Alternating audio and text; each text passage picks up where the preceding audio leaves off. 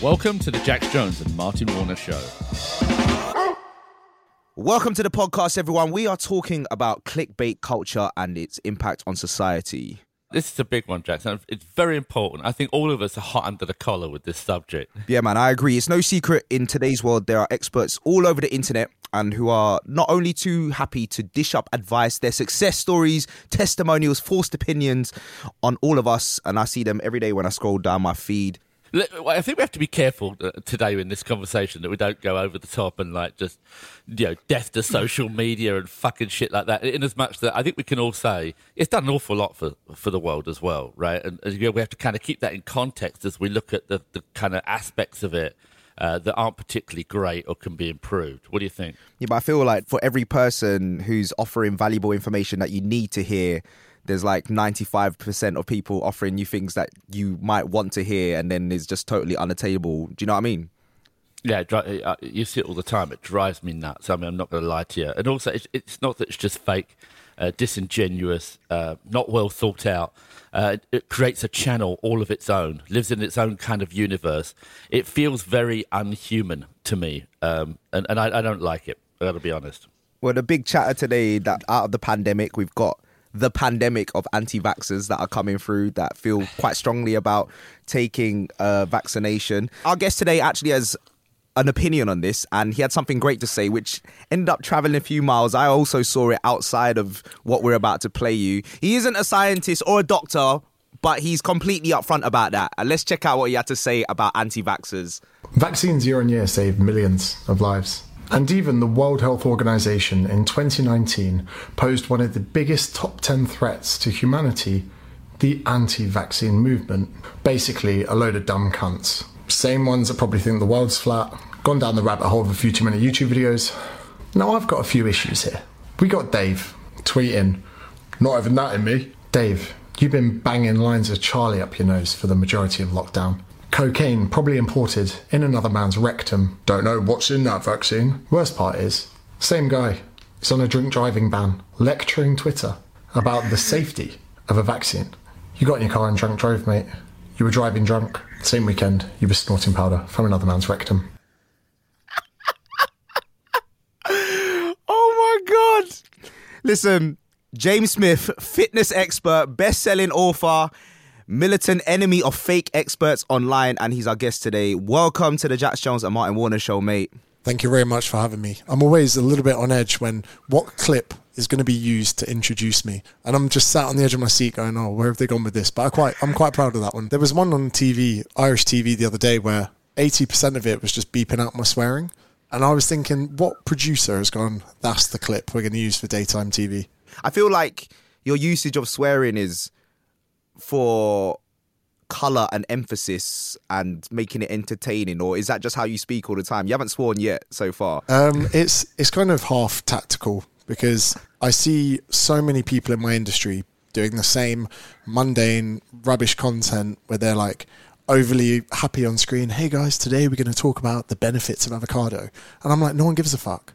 And sometimes if you can peacock in the other direction, call someone an offensive swear word and someone's ears perk, they go, hold on, you said this was a personal trainer. Why is he calling someone a C word? It's my way of kind of, separating myself from, because the industry I'm in, I'm not very proud of. I think the fitness industry is full of wankers. So the further I can space myself from it, the better time I'll probably have. I mean, throughout my life, I mean, I my wife says I swear too much and all the rest of it, but I'm not sure if that makes me a bigger wanker or a lesser wanker, right? You differentiate yourself, but I guess it all depends on your audience, right? And whether they see the authenticity in you, and then it becomes a really tactical tool, right? Because you're sending an alert when you use that kind of expression, but they really know who you are. It's a cultivating tool as well. I feel like I've got a constant sieve, and I'm just sieving out the shit people where, just fall through. If you're offended by that, then fuck off. Don't worry about it. Yeah. Because in a month's time, when I put on my story that I've just dropped a pill at a festival, you're going to be fuming and reporting me to Ofcom. So if I can get you out the soonest, then you're left with quite a loyal following. Because I see some people in my industry, they slip up and their followers go for them and try and cancel them. If I was getting caught doing was it Danny Dyer who got caught on CCTV doing a line? And everyone was like, it's just Danny Dyer, mate. You know, no one was trying to cancel him. I feel like a bit like the 8 Mile rap at the end. If I can get everything out there, then you're fine. You're protected. You can't be cancelled. To be fair as well, it suits certain people and it suits you. When I'm listening to that clip and watching the rest of your content, it feels genuine, and that's why I swear. And I often, but there's times when not to, and it seems like you know when it's appropriate. I mean, so I think it's safe to say that between the three of us, we have some very strong opinions on a lot of things. You're in the fitness industry, but also most recently COVID and anti-vaccine. And in your industry, health and fitness, you're known for exposing toxic myths. For example, fad diets. You've argued that it's based on flawed views about fat loss. And I want to pick on something big. There are a lot of influences in health and fitness, right? I mean, I see them all the time. It's basically light pornography. And as you can argue, they look good, so people would listen. Would you say that's fair? I think I've spoken about something called swimmer's body illusion, where a lot of people think that if they swim, they will look like swimmers. So, you know, if you wanted that physique, you could do it. But after a few months in the pool, you'd realise that people don't look the way they do because they swim. They swim because of the way they look. And the same with rugby players. People go, oh, you're big and broad because you play rugby. And people go, no, they were big and broad, so they played rugby. So there's this kind of selection criteria that like wriggles people out. If you're rubbish at putting on muscle, you're probably going to become a runner because that's something that you'll perform well at. And you go to the gym, didn't see anything, I'm not surprised you quit. Now, we do have a percentile of the population from a genetic standpoint who do not have to work very hard to look like a Greek god. So their mates say to them, you should become a personal trainer. So we've got these people who, it's probably half environment, half genetics. You know, they're very caught up with the way they look. If you grew up looking like a Greek god, it's soon going to become your identity. So if you start losing that physique, soon you're going to lose who you are and your identity, and you don't mind being hungry or saying no to 6 months of going out drinking. So when you do find these people that wriggle themselves to the top of these, you know, social media algorithms, it's not always because of their empathy, their intelligence, their intellect. A lot of the time, they've ended up there by default, and then they can just, they're often, no offense to a lot of them, they're not the most intelligent some of the time. So they just have to create some kind of system they can sell, or a marketing team latch onto them and go, this guy looks fucking amazing with his top off. Let's create some multi-million-dollar system that we can just rinse his followers that want to look like him. I feel like that's most entertainment, what you've just described. But I guess there's also the transitionary few, right, James? I don't know how big that number is, right? If you're willing to apply yourself for 5-10 years, you know, you're an exercise, you're a disciplined person, you can create the body you want, right? I mean, I guess, is that the environment bit you're talking about? I mean, I guess if I wanted to be ripped, and believe me, I don't look that bad at 49, but I could look a lot better. But, you know, mate, just because you dropped a bit of weight, you're coming on with the big chat. Exactly. I got no fucking... yeah, exactly, that's it. But what I'm saying is you can get... I mean, it's not a loss of hope for people, right? They can transition to that body. Absolutely. And I mean, the first thing that they should do with that, though, is not to find someone that's on Instagram and go, I want to look like that. Because taking someone from where they are to that is often a route they may not enjoy. A lot of people come to me thinking that a six-pack's going to make them happy. I'm like, sure, let me give you the tools, but let me remind you, you're going to have to give up a lot of happiness to get there. And what I like to think with people is, let's say we were to summarize someone's current state of fitness and well-being out of 10. If they're a 3, I'm like, let's get to a 4. Let's see how hard we have to work to get to 4, then a 5. And what a lot of people keep out of conversation, I completely agree with your point, is that very soon, and it's subjective with everyone, there is a point where your fitness ambitions and your lifestyle clash. And I think we need to have more acceptance over that. For someone to say, look, you're a CEO, you go drinking 3 times a week, you're married with 2 kids, you want to be at an 8, I think you should get happy at being a 6.5 because you get to live the best of both. But if that guy is constantly looking at that Instagram influencer with, you know, that travels on 6 holidays a year with a ripped 6-pack and big chest, then there's always going to be this slight kind of unhappiness they're going to experience. So I completely agree with what you're saying. But at the same time, I think that if I can give people a big dose of reality, they can disconnect from these ambitions they often have that can be unrealistic. Mate, I must admit, only in the last few years have I started to be more aware of my body, and it's probably because of these like high priests of low cult that you're seeing online. And then you kind of get this feeling of what women have experienced for many, many years, right? And as a bloke, for me, what took me over the edge was Love Island. I can't lie to you, bruv. when you got people on there talking about 5'9" is short, I'm 5'7". What the hell am I, a midget, bruv? Do you know what I mean? And then you've got the way they present the, like, everyone's muscular on there and they starve themselves for 6 weeks beforehand to present a certain thing. The question is, though, isn't that what we've always seen in media? We've always seen this person performing at a certain level, and they don't need to discuss into the magic of how it all happens. It's just we're overloaded with it because we've got social media where it's basically like a daily TV. Do you know what I mean? I think that, you know, any brand that wants to take their brand to market wants someone with a chiseled jaw and shoulder to waist ratios and all of these things that are kind of depicted. But that's always been like in this top echelon of advertising, which people have been quite immune to. But when, like you say, with Love Island, that becomes a part of your daily routine. It makes you feel like you know these people. And like you say, they are selecting the top tiers of, they're like, okay, this guy, 6'5", physique of Thor, you know, this person here. But then, like you say, it's quite damaging when they are saying, oh, you know, what was it? Was it Jack that won a few years ago and everyone kept calling his belly a derby? Like, you know, they're like, oh, you know, he's a bit fat to be on Love Island. A lot of women love that physique. You know, the amount of times, if I get lean, there's girls I'm dating, they're like, I don't like this. They're like, I preferred you a bit thicker. And we're almost separating, you know, what the true desires of people are and the true desires of what TV wants. And you do get this kind of separation, and there is always going to be issues with that, with diversity, with physiques. You know, you're talking about being heightist, which, again, so many girls on dating apps at the moment are like, don't message me unless you're 6 foot. That is hardcore. And you're like, whoa, can you imagine if a dude was on there going, don't message me unless your boobs are this size? So and then we're getting onto body dysmorphia. So I feel like that's an issue that's becoming more prevalent today. And would you say that social media is a good space for health and fitness generally? Like, does it have a positive impact overall? Probably not, if I'm honest. Social media to me, although I use it and my business completely runs off of it and I'm completely online, I see it as a very toxic and dangerous space because, one, it's very easy to image and edit photos. I know several influencers they're not friends, over 1 million follower mark, who have full-time people doing edits on their photos, and the Kardashians have come to light as well as someone else that's been doing it. So I think body dysmorphia is a big thing. I think with men, especially at the moment, the amount of anabolic steroids being used are going up, and that's in films as well. And like, I don't mean to out people, but you know, like Tom Hardy, one of my favorite actors, there's no way he wasn't on a bit of juice when he was playing the character in Warrior and in Bane. And you know what? If there was a bit of transparency with that, just someone putting their hand up and going, hey, look, I'm not advocating this. I used a team of doctors. I had my blood works done each week, but to play the part of this role that was very important to me, I went on testosterone.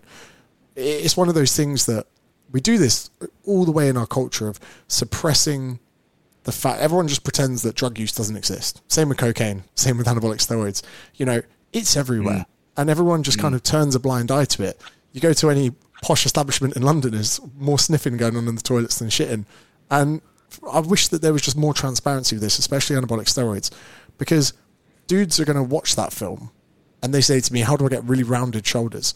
And part of me wants to say, well, the shoulders you're talking about are the ones that are from anabolic steroids, you know, but what am I supposed to say to them? 2 grams of protein per kilogram, bro. Yeah. So yeah, we've always got this kind of unspoken element online, which makes people's goals very skewed. I think the problem with this is that it's that people are influenced by what they see on social media. Because if the influence was taken away, no one would give a shit. Like, I don't really care. I love Bane, right? I love Tom Hardy, but I don't really care how he got to create that role, right? I'm not looking to understand if he took anabolic steroids. I want to see him for what he is. The issue becomes the minute someone looks at someone and thinks, well, I want to be like that, or I've got to compete with that. And it's this concept of influence. And in the real world, we would call that misrepresentation. And that's probably the challenge. So, you know, as an example, the Kardashians, this view that they were born perfect. But we all know that's not true. You don't have to be smart to realize they've cut their bodies up, right? And done that, you know, since day one. So why is image editing any different, right? And if people do that, the real decision is, do you care about the influence? I wonder how much of it, other than being really frustrated by misrepresentation, does it really matter? Other than the fact that we're creating a channel that's just got aspects of it that's just not fun to be in, James. What do you think? I think that I think people do care a lot, and I think that there are a lot of people out there that spend the majority of their life looking through their phones at these people, and the prevalence of it isn't quite so much now. I've had a few legal letters from a lot of these companies, but Boombod, for instance, you saw people from Geordie Shore, The Only Way is Essex, promoting Boombod, here's a before and after transformation, and I would have to step in and go, guys, the iPhone got older in the transformation. Is no one seeing this? This is an iPhone from 2 years ago. This is not a transformation. Wow. And that's, I got a lot of my growth over the years for calling these people out. And it's one of those kind of, for me, it's half and half. It's half, let me get this message out there. 2, let's make this so bold and brash that we can spread the word. And then people started coming down on these celebrities, inverted commas for listeners. But then, Katie Price a year later would be doing it. And you're like, hold on. That business must be profiteering from its advertising social media strategies to be slapping 10 grand in someone's pocket to do it again. And then you see another guy from Geordie Shore, then another guy from The Only Way is Essex. Unless these marketing schemes of paying people 10 grand was not producing significantly more than that, they would not have an endeavor that continues. So from a basic business standpoint, I think that people do succumb to this stuff, and they do think that it's a pink gel that people drink 3 times a day, and it's not the fact that people are exercising, losing weight, or in most cases just repeating old photos or sucking in their gut. Do you think when you're calling out people like that, and also let's talk about like the Kardashians, where you mentioned Martin mentioned about the fact that they clearly had work done, but the fact they don't say it, and these kind of incidences, it just heighten their fame. Do you know what I mean? And make people look at it more, if I'm being honest with you. Like, I'm looking at here about the Are You Beachbody Ready campaign. And despite the backlash against Protein World, the hype around it caused the company to explode and become even bigger, and one of the biggest in nutrition. Do you see that a lot? Or does it actually work when people try to point things out? Do you know what I mean? Do you know what? We'll tread carefully here, but one of the ones that's been the wave that's been ridden this year is the body positivity movement. You will have only can be described as a plus size model. I think they'd call themselves that, to then be the front person for a nutrition or branding business. And then in the caption, I remember seeing one, and I'm not trying to scrutinize the person in question. It said, I haven't lost any weight through using this, but it's been great for my mental health. So you're seeing, a body positivity wave being used, and then a mental health card being played as a, no reverses, just say no in Monopoly Deal. So then you've got this echo chamber where the comments are filled with people going, oh, you look great, you're beautiful, baby, all of these things. But all of the people that are sat at home going, what the fuck is going on here? They're not going to comment. They're too scared for the scrutiny. So people are going to play this the whole time, and people will send that to all of their friends going, oh my God, have you seen this? And like you say, it's a porn move just by these people. And they probably get much better rates at hiring a plus size model than they would a fitness chick who's got 500,000 followers, So there are these games being played by brands, and we've seen a lot of brands bend over backwards to certain initiatives with, whatever it is. And people can see through it. But like you're right, even the worst criticism, Cosmopolitan put in the 12 different not normal athletes on the front cover and saying this is healthy. They knew what they were doing. They knew exactly what they were doing. Yeah. I think that what you're saying about body positivity reminds me of mindfulness, that kind of era. And then you've also, now mental health is the big tagline. And it's kind of like, they're also, the areas are they're not very tangible, I guess, where you're talking about physique. If you can hang everything up to mental health or hang it up to mindful, like these kind of ideas, it's very easy to kind of knock it off. And what I've noticed about even things that are positive, like being in the present moment, becomes this big cult across social media. Anything that was positive in it just gets drawn out, where it's almost like if you're not doing this, you're a terrible person. And that kind of what you have, these trends every few years. And that I feel is damaging as well, because then something that's quite, even something like mindfulness and meditation is a beautiful thing, but then people treat it as if it's the sole antidote for your whole life. Do you know what I mean? Or you see these fitness people who say, yeah, if you do this workout, you're going to get a huge ass and then your life is perfect. Do you know what I mean? And it's like, I think that's the bad side of socials. But the positive of it in terms of the question was, I'd see it also on a very surface level, encourages you to do something with your body. Do you know what I mean? To work out, move. Do you know what I mean? I think, it's definitely got its positives to it as well. And I mean, social media, I think, has been great for, imagine in your line of work, there are probably artists that in the onset, the powers that be in, music production were like, nah, this is never going to take off. Then they see the traction on social media and then they're like, oh, actually, we will get them along to a gig. We will get them as a support act. People can almost circumvent the system now. And I think that is an amazing thing in the fitness industry as well. But you're always kind of fighting this uphill battle. And like you say, the meditation people say meditation's the key. The CrossFit people say it's CrossFit. The physios say that, that's going to keep you safe and this isn't. And it does become quite culty in these different areas across the board.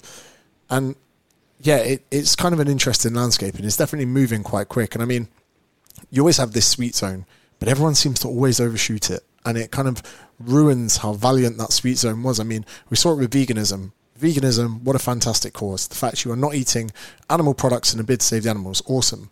Then the overreachers that stand outside of butchers telling you not to go in, or the people that go to a dairy farm and say that milk is rape. You're like, whoa, hold on. You're now making the rest of vegans look bad. And then, you feminists, what a fantastic cause. The liberation that's happened in the last 10, 20, 40 years for women and women's rights. And then you've got suddenly the anti-men crew that clutch onto that. I think in the fitness industry, as you said, we've got this amazing kind of central part of so many movements, but then we always have the extremes of this. And unfortunately, when you're playing an algorithm-based game where you're trying to get the mass exposure, the mass amount of clicks, you're always going to use the furthest overreaching elements to support your initiative. Well, let's talk generally about how some people get their information online. We've been crowned kings and queens online. I've called them the high priests of a low cult. We see them all the time. The funny thing is, you mentioned about music production. It's like you could spend years and years learning your craft and perfecting that. But that doesn't matter when it gets onto social media if you can present it in the right way, right? But in your eyes, James, what are the biggest issues with social media and information online generally? For one, myself included, there's no gatekeepers or barriers for qualifications. So I'm just the level 3 personal trainer. I've never tried telling people I'm not. But then you've got a title like nutritionist, which isn't protected. So anyone can say they're a nutritionist. And then suddenly you've got nutritionists that are like, yeah, apple cider vinegar, you do this, you take this and you squeeze lemon in your water.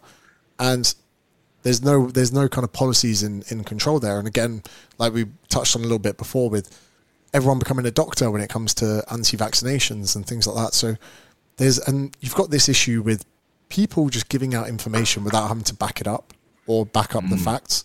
And you kind of have this online bias as well, where if someone's accrued a following through false information, people use the following as a credential. And 100%. Yeah, suddenly people think, oh, well, he's got 200,000 followers. He must be, the juice cleanse must be the best thing for me. Or, again, there's so many narratives that change where you've got bodybuilders who ate meat for 90% of their lives. Then they go vegan, jump on the trend. And they're like, yeah, look at my muscles. I'm a vegan bodybuilder. You're like, bro, you gained most of that muscle tissue when you weren't. And it's so easy to see people ride these waves without scrutiny or criticism. I mean, you're seeing this in the entrepreneur space, isn't it, Martin? Yeah, for sure. I think it's just human behavior wrapped in the fact that we've delivered this platform that allows us to hide behind our ego, right? We're able to get away with murder. And because of the lack of standards that James just articulated, right, it brings out the worst in us, right? If we're desperate to survive or we need an opportunity to stroke our ego or make some money, then we'll just come out and make a claim about anything.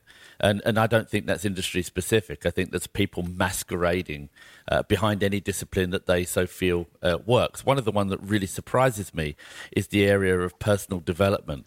It's a multi-billion-dollar industry. Everyone's into meditation and the laws of attraction. Fuck me. I mean, it is so untangible. It's unreal. It's like literally swallowing an astrology bar, right? I can find myself in any star sign. Now all of a sudden I can meditate and, I can ultimately manifest, which is a word that should not be in the dictionary, at least not when it comes to attraction. Anything I want. And these people have got no qualifications. There's no substantiation. Now, I come from a science world. Forget science. There's no real scientific background. And yes, because of lack of standards, you can literally get away with whatever you want on social media. And so the challenge is, what do you do about it? Right? If you're not smart enough to triangulate the facts, and the average Joe Punter doesn't want to say, well, look, he's got 200,000 following, I think I heard earlier. He's making this statement, let's call it the juice cleanse. Well, look, he looks pretty good as well. Oh, I love this guy. I follow him. He's really funny. He swears a bit. And fuck me, he's asking me to buy a drink. Right? That's great. But the reality is, what do you do about telling that person that if you read a bit more into it, you might be able to triangulate the facts and realize it's just what it is. The guy's got an opinion. Right, it may or may not be a great drink, and he may or may not be making some money from it. Right, but the average person won't do that. They won't triangulate the facts. James? What do you think social media should do about it, or what do you think humanity should do with this kind of misrepresentation? Well, I've kind of made a profession out of it. If I'm honest, that's the information in which I bring to market is from people much smarter than me. I think it was Einstein said something about standing on the shoulders of giants, and all the best people in our industries have acclaimed that from people before, and I'm definitely one of those people. And when I got into the industry, I realized I'm not going to be more experienced, I'm not going to be more muscular, I'm not going to be, so many of these things, but I realized that I had a good understanding of communicating the information people needed from very scholarly, educated people, which unfortunately, and I'm sure they'd agree with me, aren't that interesting. And I thought, do you know what? I'm gonna endure a podcast for 45 minutes on caffeine just so I can get a 15-second soundbite to put in a video. So I'm there. I tell you what, I'm currently reading a book on menopause, right? And I will read this whole book just to probably get a snippet of 45 seconds when someone asks. And I am just a buffer. That is it. And every time, my followers now send me everything. Everyone's dobbing in anyone from any corner of the internet. I'm like, men's health, you're fucked. Come over here. And I've kind of created an industry standard where people are going, is this bullshit? And they hand it in front of me. And if I don't know, I'll go to someone smarter, get the answer, and then present it as my own. You're doing the Lord's work, James. You're doing the Lord's work, mate. Cheers. I love that you're reading a book on the menopause. You're an absolute G. You're a true feminist, bruv. I mean, when we're talking about what you do about it, it reminds me of when we were talking to Guy Kawasaki, who was working with Steve Jobs at Apple, he's like head of marketing there, and kind of revolutionized marketing from their perspective. And his answer was quite simple, was just teach people about how to use the internet. We aren't willing to do the work to discern the facts. That's the issue. And you see that in politics. You see that in every sector of society. We want the information quickly because there's too much. It's just like, all right, we just need these metrics and we're going to measure whether this is good. Everyone says it's good, this is good. And that's basically what the followers indicate. And the other issue with it is because social media is new, people don't have their parents to teach them also how to use it because their parents don't know what to do, which we saw with some of the anti-vaxxers. A lot of them were older generation. I read an article in the Times about how it's causing like massive family friction where someone's mum is basically become an anti-vaxxer, and then you've got a 15-year-old kid saying, well, my life is ruined because this is that and this is the answer. Let's follow it. And then the parents get so obsessed with it because they found some Facebook group online that are touting facts in quotation from like people who aren't scientists. And then you've got the WHO and people that are trained scientists, like educated, that people just ignore. And so I think you've just got all this lack of education about how to use the internet. I don't think regulation is the answer, but I just think you need people to know how to deal with information. Do you know what I mean? And to know how to validate things. I think there is something better that can be done though, right? I think that. What do you want, internet police? Well, I think that there's two ways of looking at this. There's the liberal argument that says that we can rely on Facebook, Instagram, same company or whatever, to determine for themselves that what's the best and richest experience they can give their customers by making sure that people are credible and authentic, right? I mean, what is the point ultimately? I mean, it's what's happening in the dating industry, right? Dating apps have got more intelligent because they screen better, right? If they didn't screen better, people got pissed off. They wouldn't buy the product when they realized that people are using pictures of themselves that were 5-10 years old, right? So they got better at it, and those ones have succeeded. Social media doesn't want to change the ability for people to say what they want, when they want, how they want.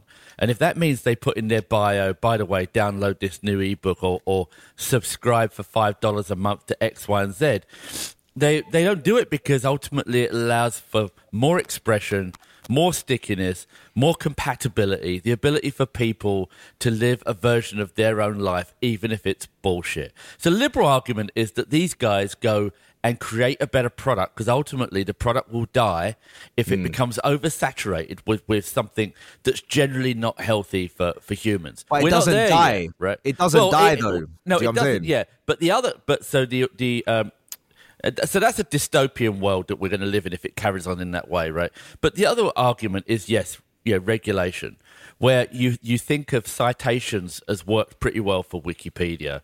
I like the idea that if James wants to say in a podcast or anywhere, he says something and says, well, I'm a Buffett, or this is my opinion, or what the fuck do I care? You say fine. However, if James puts on his social media bio that I'm X, Y, and Z, and I've reached 1 billion followers, right?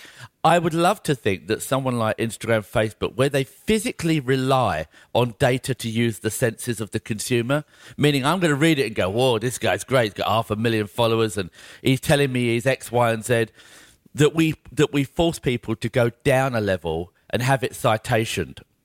And if you look at Wikipedia, whilst we know it's easier, some media outlets aren't allowed, some they do approve, the Wikipedians, by and large, do an okay job in at least second and third referencing. It makes the bar higher before you can just peacock or make claims, right? And I think social media could do that. But social media is more of an entertainment platform, and I want to move on to mental health implications of social media. By that I mean seeing someone with an idyllic looking body all year round, carpet bombing your news feeds, and making you feel like you can look like that even though you probably can't, as you've just alluded to. The same goes for seeing people constantly posting that they're making a lot of money. Oh my days, this gets on my tits, I can't lie to you. The FX traders out there, like, you just get allured into the mirage of it, and you're like, ooh, maybe they've got something we don't know about. Tell me about mental health when around all of that. What do you think the implications are? A guy that I train jiu-jitsu with, he rents out private jets, like charters them, and he gets offers for people to have pictures in them when they're grounded. And he pretty much said to them, fuck off. You can pay me what it costs to have it in the air if you want to sit in it. But I kind of rate it, because otherwise, rather than getting, $7,000 an hour in the air, they're like, oh, we'll give you £1,000 to come do a photo shoot. And you're like, what are you trying to prove? I've seen someone get baited as well on a flight where this girl, an influencer, sat in business class, got the photo, and then someone else has got a picture of her sat in economy. So she just sat in someone else's seat, first on the plane, just to get the photo, and then goes to sit in her seat in economy. No way. It happens all the time. I've never seen it. I'd be too scared to do that. Like, I would never. And do you know what? I'll shamelessly say it. So I've got a pretty ridiculous trainer collection, and I love some off-white trainers. And my trainer dealer in Oz, he's sold me pairs before that have been worn once. And I'm like, someone's just lost £100 to wear a trainer once for a photo in it. And I'm happy to pay $100 less and just have something that's been worn once because I want the trainer. And I'm thinking, who's doing this? But with the physique stuff, for me, I don't take myself too seriously. And I was in Ibiza last week and I'm taking some photos and I'm like, oh, big chest and getting lean so pre-pandemic. And a lot of dudes message me from that saying, thank you for posting that because it's made me feel better about myself.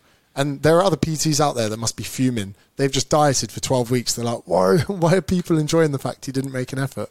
But mental health is a really interesting one. But one thing, you might agree with me or disagree with me on this.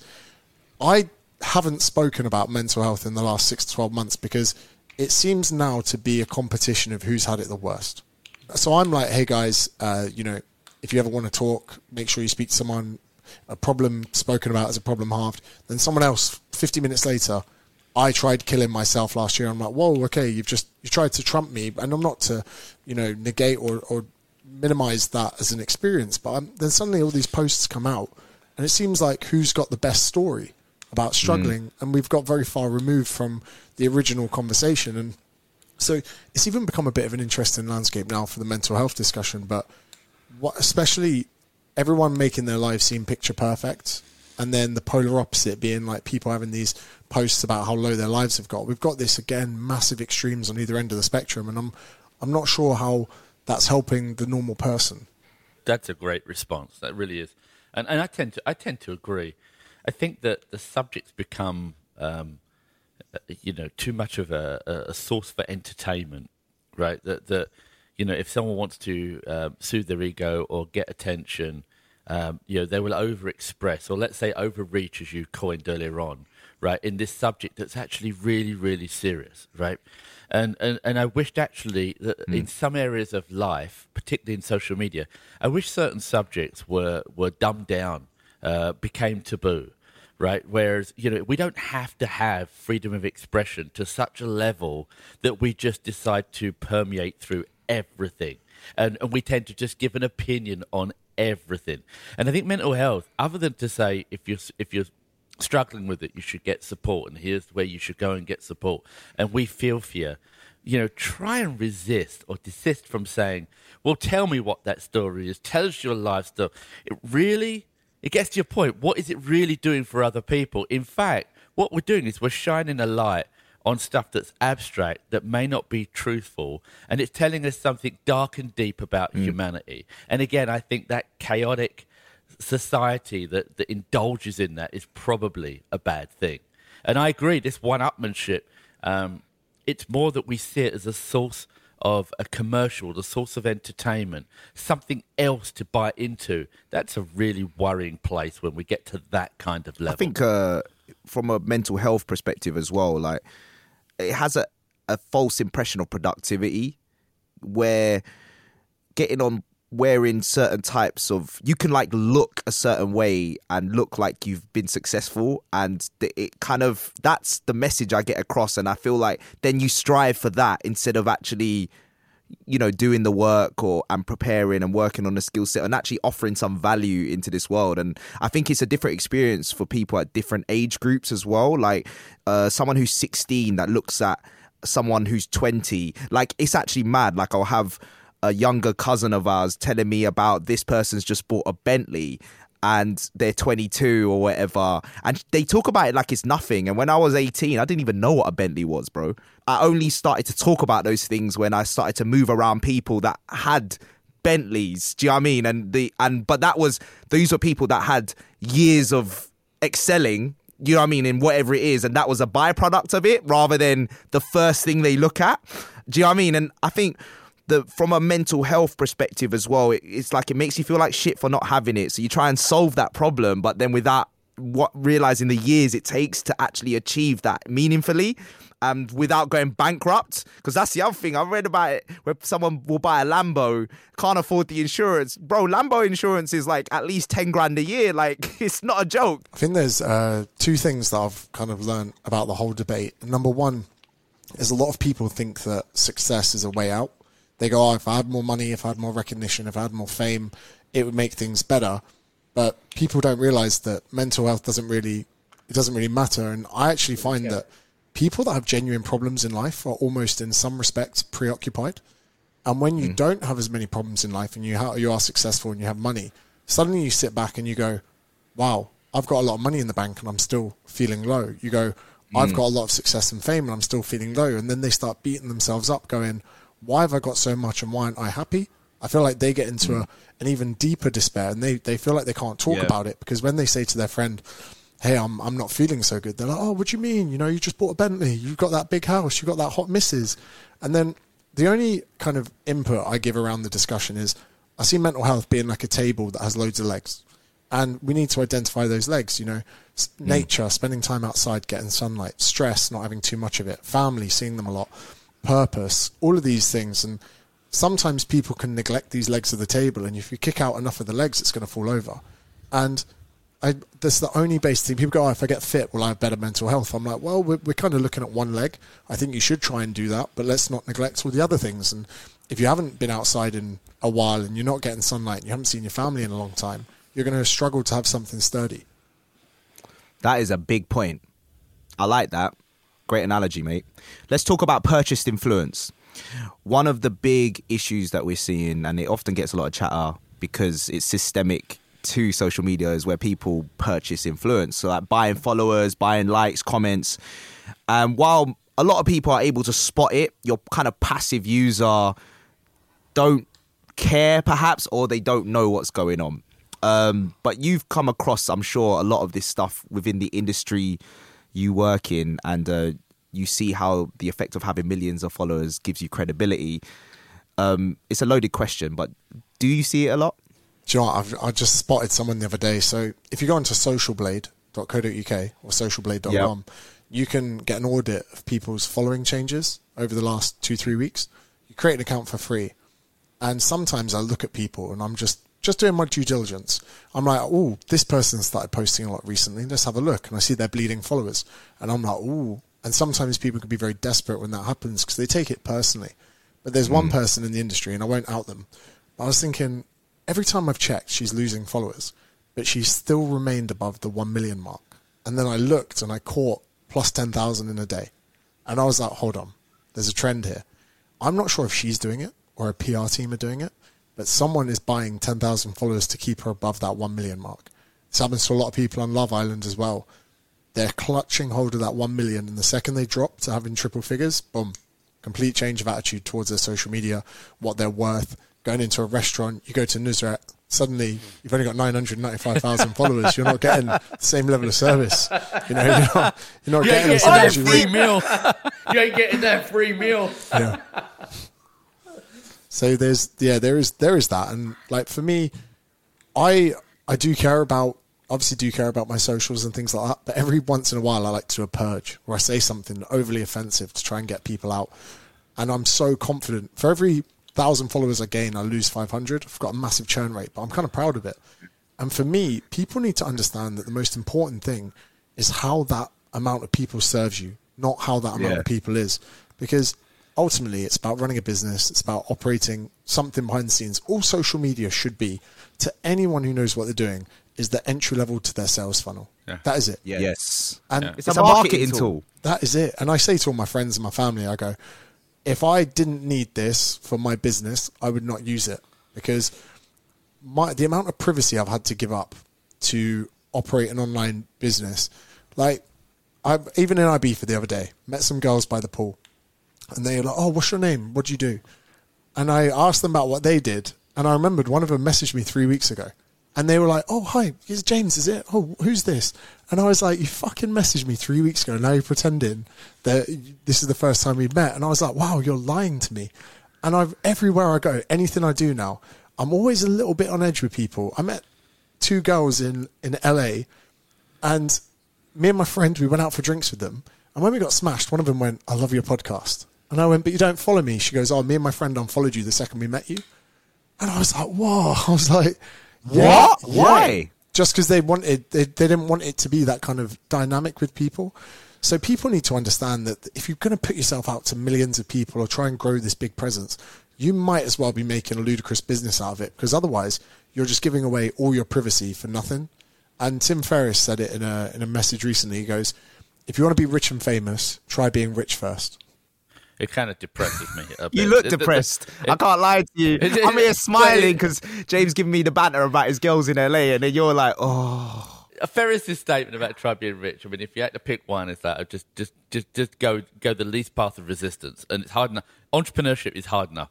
That if you're then giving away your personal privacy and your whole life's being affected, that's a pretty difficult life. And to be honest, I think it's really hard to get rich just as a social media personality. I just think that I think, by the way, I think that's a pretty shit. Look, I think you said something quite valid, and I think I want to flag it, where your feed is not something, your amount of followers, unless you're purely trading in perception only, like some people where you don't have a core product, but your followers aren't a reflection of the success of your product, and you see it is just a marketing funnel to attract eyes, and a percentage of that will like give you money basically. And I think that, or come to a gig, because I see it all the time as well, like for the level of success I've had from a sales perspective of my records is not reflective of my social media following. And I can turn up and do a festival for in front of 60,000 people, and they can have a great time.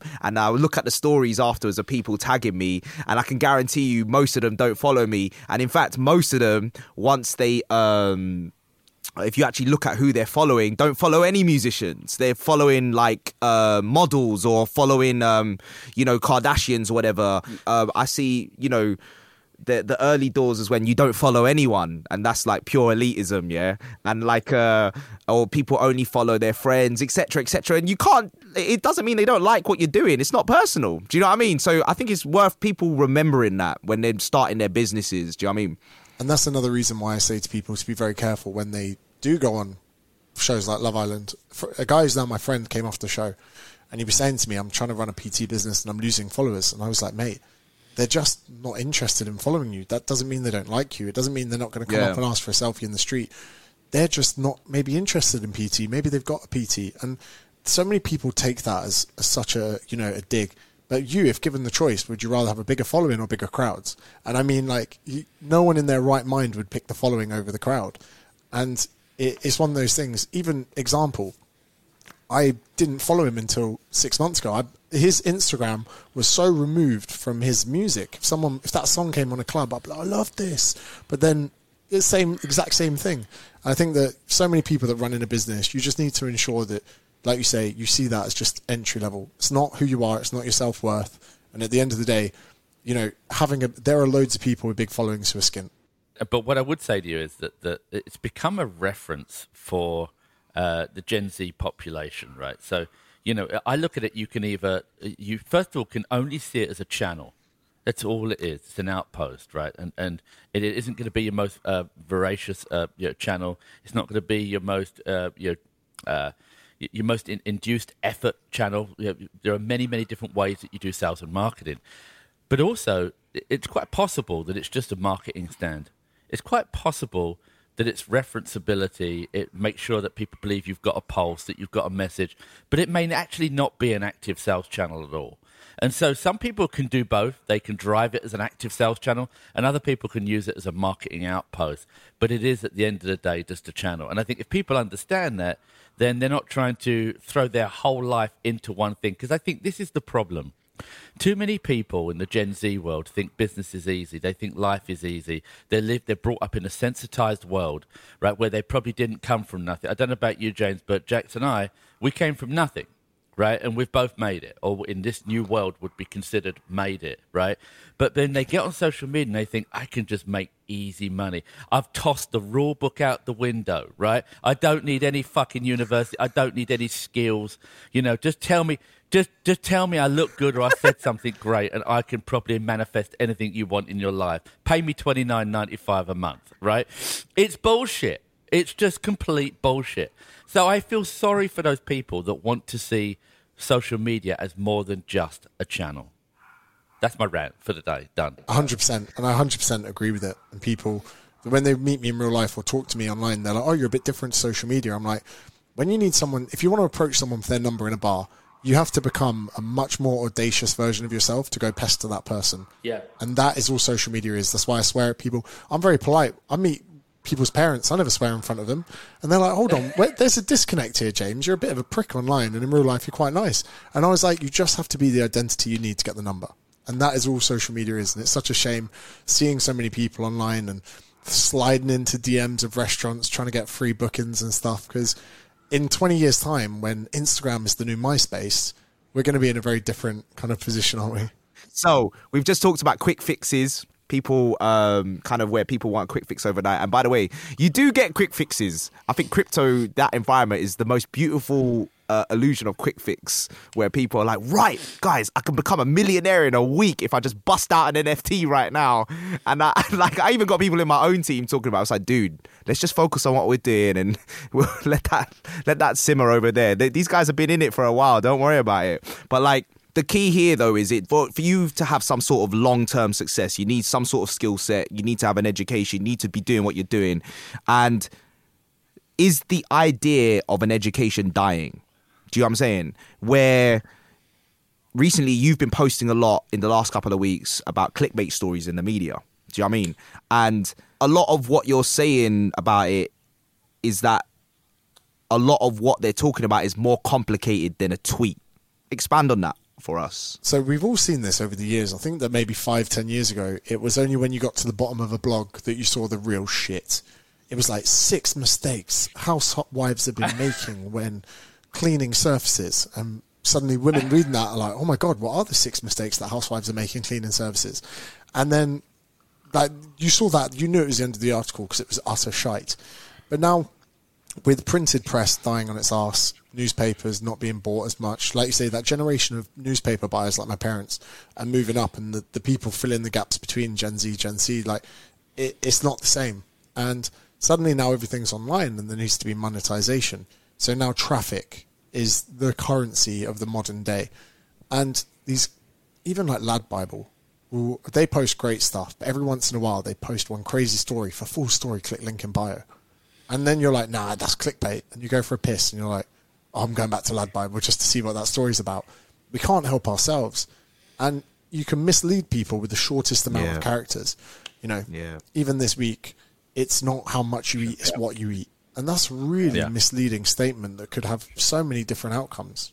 It's so obvious for a lot of people that all people are trying to do is get you to their site no matter what. And the ethics in that initial part of the funnel have been completely skewed. And before, editors were there like, yeah, let's get this press out, let's get a well-written story.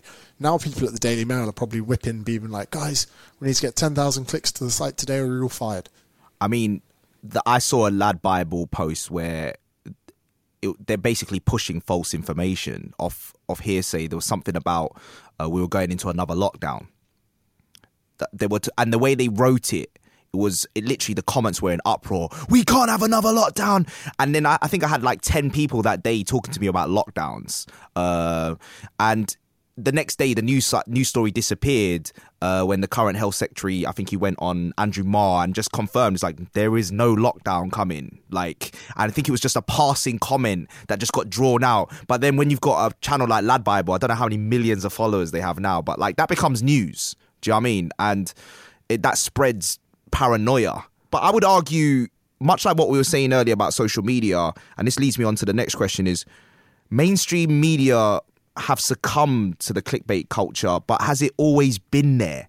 Because they're there to provide entertainment as well. People forget that about the news.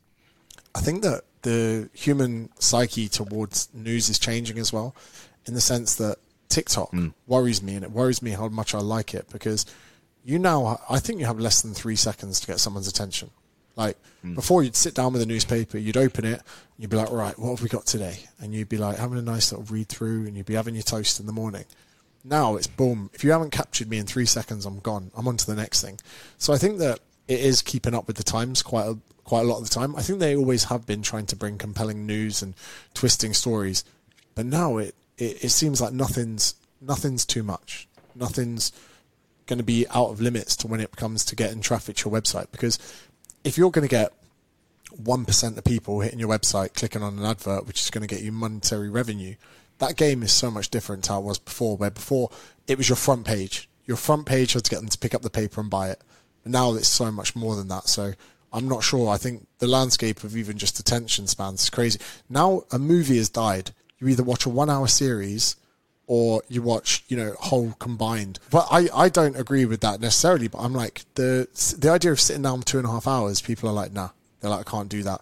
If there's a series that's broken up into 1 hour episodes, suddenly that's fine. Or a YouTube video that's 12 minutes. But suddenly that routine of sitting down on a Friday evening at 7 p.m. and watching a film for 2.5 hours feels like the attention span of humans isn't there anymore. Yeah, it's so true. I mean, it's a tragedy of where we've evolved to, and that's that information has become so fast because of the internet. Like, it's delivered in light speed. As a result of that, we've created this fishbowl syndrome, where the goldfish is turning from one end to the other, and it just literally can't take too much in because they're awash and saturated with information around them. And it's not just the things you said. It's all of social media. It's all of the digital web, right? It is streaming. There's a lot of different considerations. YouTube. So I don't think that film is. Of course, I'm biased because one of my businesses is film, and I've been in film. God, almost 30 years, and I don't believe it's dead as a platform. I think we're competing with a lot of other things, and so you're right. When you start to say, "Where's my hour and a half, 2 hours to sit down with your partner, your wife, or your kids, or whatever to watch a movie," it's got to be something huge, or you've got to be more of an auteur, someone that likes that format, because there's just so much choice. So things that people are going to have to find their way to prioritize and balance where they want to spend their time. I think there's a day of reckoning coming to places like YouTube, where if something's of functional value, you'll go there, but you'll start to look for that longer form content again. I think there's a desire to get past this clickbait type world of TikTok, where we just want to be entertained for 30 seconds. After a while, to me, it becomes demoralizing. I find it almost like a cancer. I can watch it for a little bit, or reels on Instagram, and then after that, it's like, do me a favor, you're turning me into a moron, right? That's looking at whether a cat is smiling or not, right? Or whether a dog should be pushed a little faster in the pram. I mean, come on. I completely agree with that. And what kills me is so many of my friends. This actually annoys me. If I give them a good film recommendation, they would rather watch a film they've already seen so they can use their phone when they watch it. So I give them so many film recommendations. I'm like, have you seen it yet? Have you seen it yet? I watched a great film recently called Nobody with the guy from Better Call Saul. And it really surprised me. And I said to my friend, have you watched it? And he's watching Avengers again. He's watched that 50, 60 times. And he's doing it just so we can idle, just scroll away on social media without having to actually commit to either of them.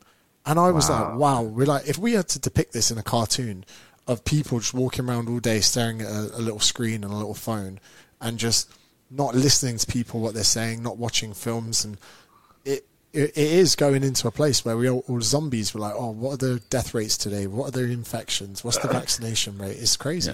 Yeah, it is. It is scary. It's kind of a apocalyptic digital world, right? I mean, it's an interesting topic that I think is another podcast where we talk about the effect of all this stuff on consumer habits, because that's what you're kind of talking about. And I think it is a different experience, again, what age range you are, because I would argue, Martin, your need for long-form content is more reflecting of you knowing more about long-form content, whereas if someone's growing up now where they've always been given 30-second reels, they don't need that stuff. You don't know. Do you know what I'm saying? And they have no experience of it meaning something to them. So, for example, I feel that about music, right?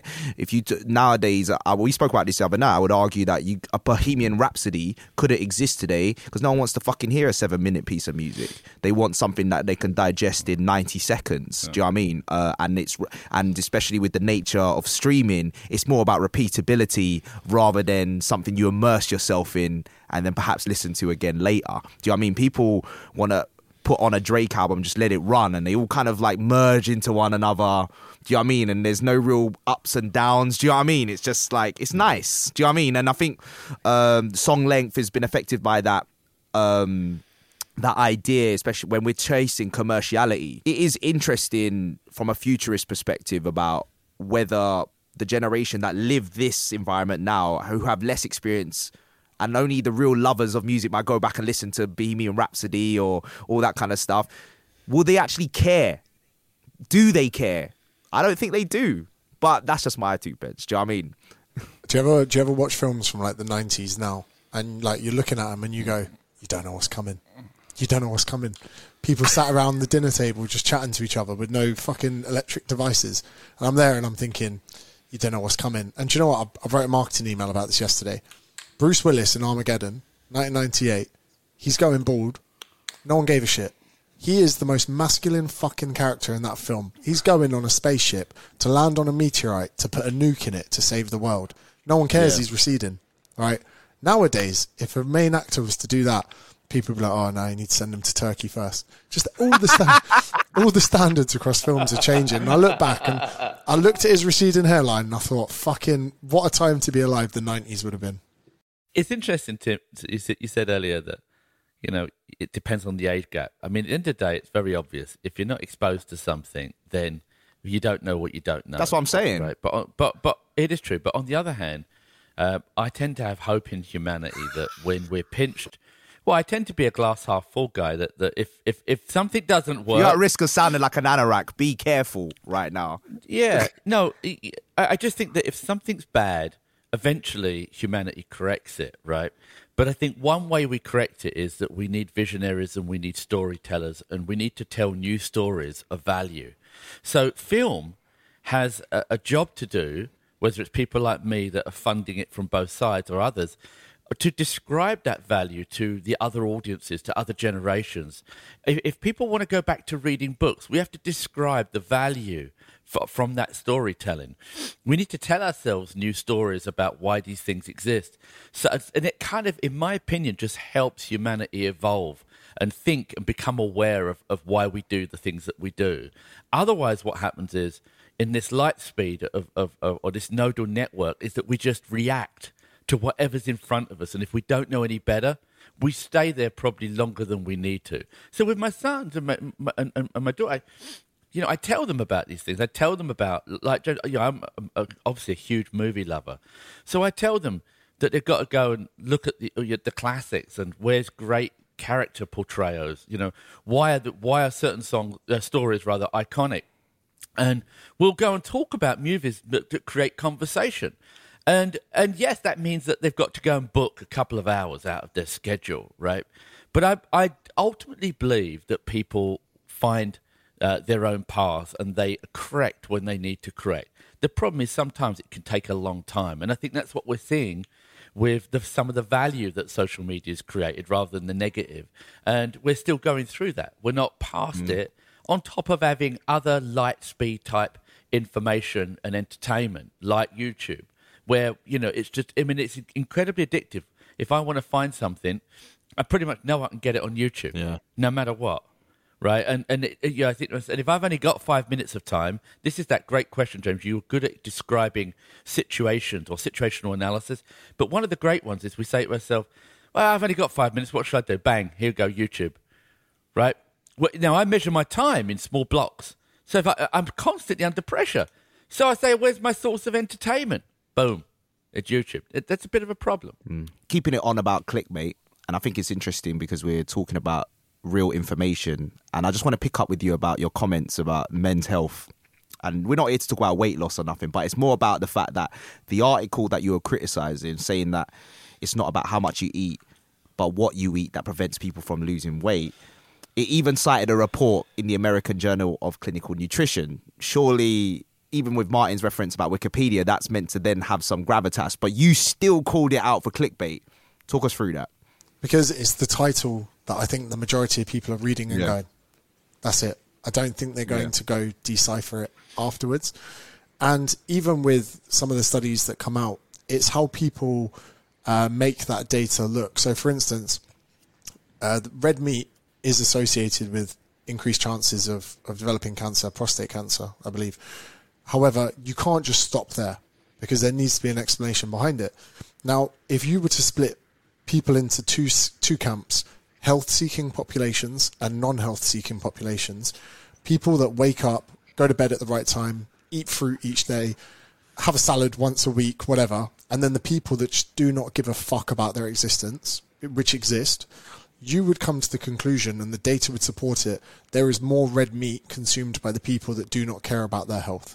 If we were to look at fry-ups, takeaways, curries, burgers, bacon, all of these things, which on their own can be part of a healthy diet, they sit within the camp of the non-health-seeking populations. And even if I take someone from that population and I bring them into a health-seeking population, I PT them, they swap a few of their burgers for chicken, or, they swap their fry-up for an acai bowl or whatever it is. The data on its own and the comment is true, but we need to decipher that to let people know that eating steak is not going to give you cancer, although the actual evidence stipulates higher consumption of red meat is correlated with prostate cancer, because we need more context after that. We need to really decipher and make the evidence clear to people. Same way that Kellogg's in the 70s came up with the study on breakfast consumption, where two groups of people one just ate lunch, one ate breakfast and lunch. And the people that ate breakfast and lunch had less calories at lunch. The people that just had lunch had more calories at lunch, but they kept the fact closed and quiet that their overall calories were lessened. So they got that Kellogg study and came forward and go, don't skip breakfast or you'll eat more at lunch. It was still a net reduction of food. So although the studies are accurate, without the context that's behind them, they can still be hugely misleading for people's agenda. So I'll be honest with you, I didn't even read into the study or look into it. I was like, nah, I know what you're doing and I don't like it. I think it comes down to entertainment still. I can't lie to you because I've seen this before and I've spoken to doctors about this where often journalists will cite studies and the correlation, like for example, when you see like food studies, there'll be like a variety of correlations, right? And perhaps it would just be like hot chocolate affects your chance of fertility and it'll just be like 0.1%, but it still came up. And that will become the headline. Do you know what I mean? And I think at what point does it become propaganda? Do you know what I mean? And is it the journalist's jobs to decipher that? And I guess the next question is, how can people be better educated about the issues that they want to know more about, whether it's finances, investments, health, or well-being, with all of this out there? What do you suggest? I think when you said about the correlation, I bet Martin's scientific brain was saying correlation is not causation. And that's what I bet that was ticking in his head straight away. And in one of my books, I wrote about if an ambulance turns up to a car crash on the M25, statistically speaking, that person's more likely to die. But that doesn't mean that ambulances kill people. And that would be the same way of saying the two things there. It's a difficult one. I'm not sure of the answer because, like you say, there's always going to be this stuff here. But I suppose my key purpose in life as a trainer is to educate people with the fundamentals. And when I say to them, look, you've gained weight because more money has gone in the bank than has been spent. And if you want to lose weight, you've got to spend more money out the bank than's being earned. If I can drill into them that, and I'm a king of analogies, by the way, if I can drill that into someone, then they almost have like a bullshit detector. And someone comes along and goes, you must be in a state of ketosis. They think about the bank account. They go, I'm not sure that's going to work. And I mean, if you were to educate someone briefly on stock markets and Ponzi schemes, then suddenly when crypto comes along, they might go, this seems a little bit too convenient that I'm going to buy into Dogecoin and my money is going to quadruple. Could it? Yes. But you could put your money into loads of places where it could quadruple. But when you look at the volatility of it and what's happened to markets before, suddenly I think people, if they can have that basic, they could watch Money Explained on Netflix. You know what I mean? Watch that and get a better understanding for it. But the onus has to be on people to get this base level of education. And I don't think people are willing to do that. Yeah, fair point. How do you educate people, Martin? How do people educate themselves? Well, I think there's a few things here. I think by adopted practice is what is probably the main one, right? Because they physically are touched by the process. So that's what we experience every day of our life. If when we travel through life, we do something. There's a cause and effect, and that's the most powerful way to educate us. It's our own reality. Another way is that we do it through respect and loyalty. So we become loyal to a subject, to a group, to a following, to an individual. And it could be our teacher, it could be our parents, and this is why nurtured education is so powerful. And if it's all we know, it can be more powerful than what we know in terms of who we are ourselves. And so that's another way. And then we have what we call accepted practices, and this is really powerful if we've not moved into a society where we distrust stuff. And this is what's so scary about today's world, is it used to be that if you were a trained accountant, or let's just say you were a music producer or a singer, it doesn't matter, or a car salesman, there was an accepted practice of what that meant to be that. There was a way into the industry. There was a set of tools you had to learn. There was a qualification that people said, you can't do that. You can't become a lawyer unless you get your bar exam or your double JD law, etc. What's happened is that today's world, saturated by information and a few of those bad eggs that are pushing, whether it be fake media and everything, is that what's happened is people now mistrust so much of what's out there that they toss the rule book out the window. And we've lost this third powerful leg on the stool or pillar, whatever you want to call it, where there are a load of accepted practices that you can rely on. So you haven't got to find the loyal subject, the mother, the parent, the professor, right? And you haven't got to go and stumble into something. You can actually go and learn from accepted practice. And sadly, you've got to be really streetwise now. You've got to triangulate your own facts. Today, it seems to me like if we're not careful, we're going to see a lot more of that dystopian universe that I think you see in movies. And that's because of a fundamental mistrust that's happening in society. And sadly, social media is a contributory force to that. Now, if we want to know whether the vaccine works, we'll go to a guy with a beard that's sitting in his basement in Perth in Australia telling the world how Pfizer's better than anything else. But guess what? Not for vaccines. Right? I mean, it's just, it's scary. I'm very alarmed. But those were the 3 ways that we would learn. That sometimes there's one guy called Dave Asprey. Oh, yeah. This is the fucking bulletproof guy, bulletproof coffee guy. Fucking hell. That book. And he's there getting people to put butter in their coffee. He's there. Yeah. He's like, yeah, man, I want to live to at least 140. And I'm like, mate, this guy just chat shit. And he talks about the fact that fasting is anti-aging. And I'm like, he's a best-selling author. I'm like, how has this happened? At some point, there was enough bullshit. His idea is if you put butter in your coffee, that your insulin would remain low because there'd be no carbohydrates consumed. So therefore, the pancreas wouldn't have to manage the blood sugar. And people are there literally blending, right? A dollop of milk, no longer. He's just, and sometimes I would love to get him on a lie detector test and just put the thing over his finger and go, do you believe your own bullshit? Yeah. And if yes, to the mental asylum. And if no, delete your socials. Oh, I found him. Yeah. Oh my God. Yeah, so is this the guy who's created biohacking, CEO of Upgrade Labs? Yeah. I mean, Martin, you were just talking about putting in your bio about citations, qualifications. Like, how would you spot that this guy's a wanker? Like, how? There's no fucking hope. Well, first of all, first of all, you got to define wanker, right? I mean, at the end of the day, if we're talking about misrepresentation, then it's a blanket term, it's quite bro. possible him and others are wankers. I mean, he did write a book. I did glance it and I read it and I thought, this is tough because it was lacking real scientific evidence for me. Well, I'm just reading here an Express article. A Labour MP called Tom Watson, he lost 7 stone by drinking bulletproof coffee. This was in 2018. I mean, it's quite a big transformation. I'll put the link on the notes for anyone that wants to check it out.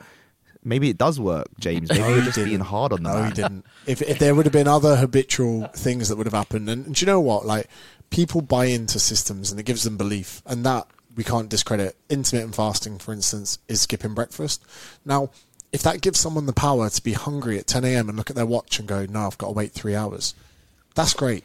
Because a lot of the time, they'll look at their watch and go, fuck it. That guy that posts that is Greg. What's his name? Greg, some Kino Body. Oh, Kino, yeah, I've seen him, the Canadian guy. His dad was a massive property tycoon in Canada, and he lives in a mansion. So I was like, nah, he's not made this much money. So I did the Googling, family wealth, found out his dad's a property tycoon. And do you know what? I'm not sure if it was scrutinism or pure jealousy of his house. So I left the argument at that point. I've never butted heads with him because I was like, there's a conflict of interest here. I could be jealous of this guy because he's not a bad looking lad. He's got a dreamy physique. He can strike by the looks of it on his dummy, and he lives in a mansion. And he could be everything that I want to be in life. So I just exited the conversation.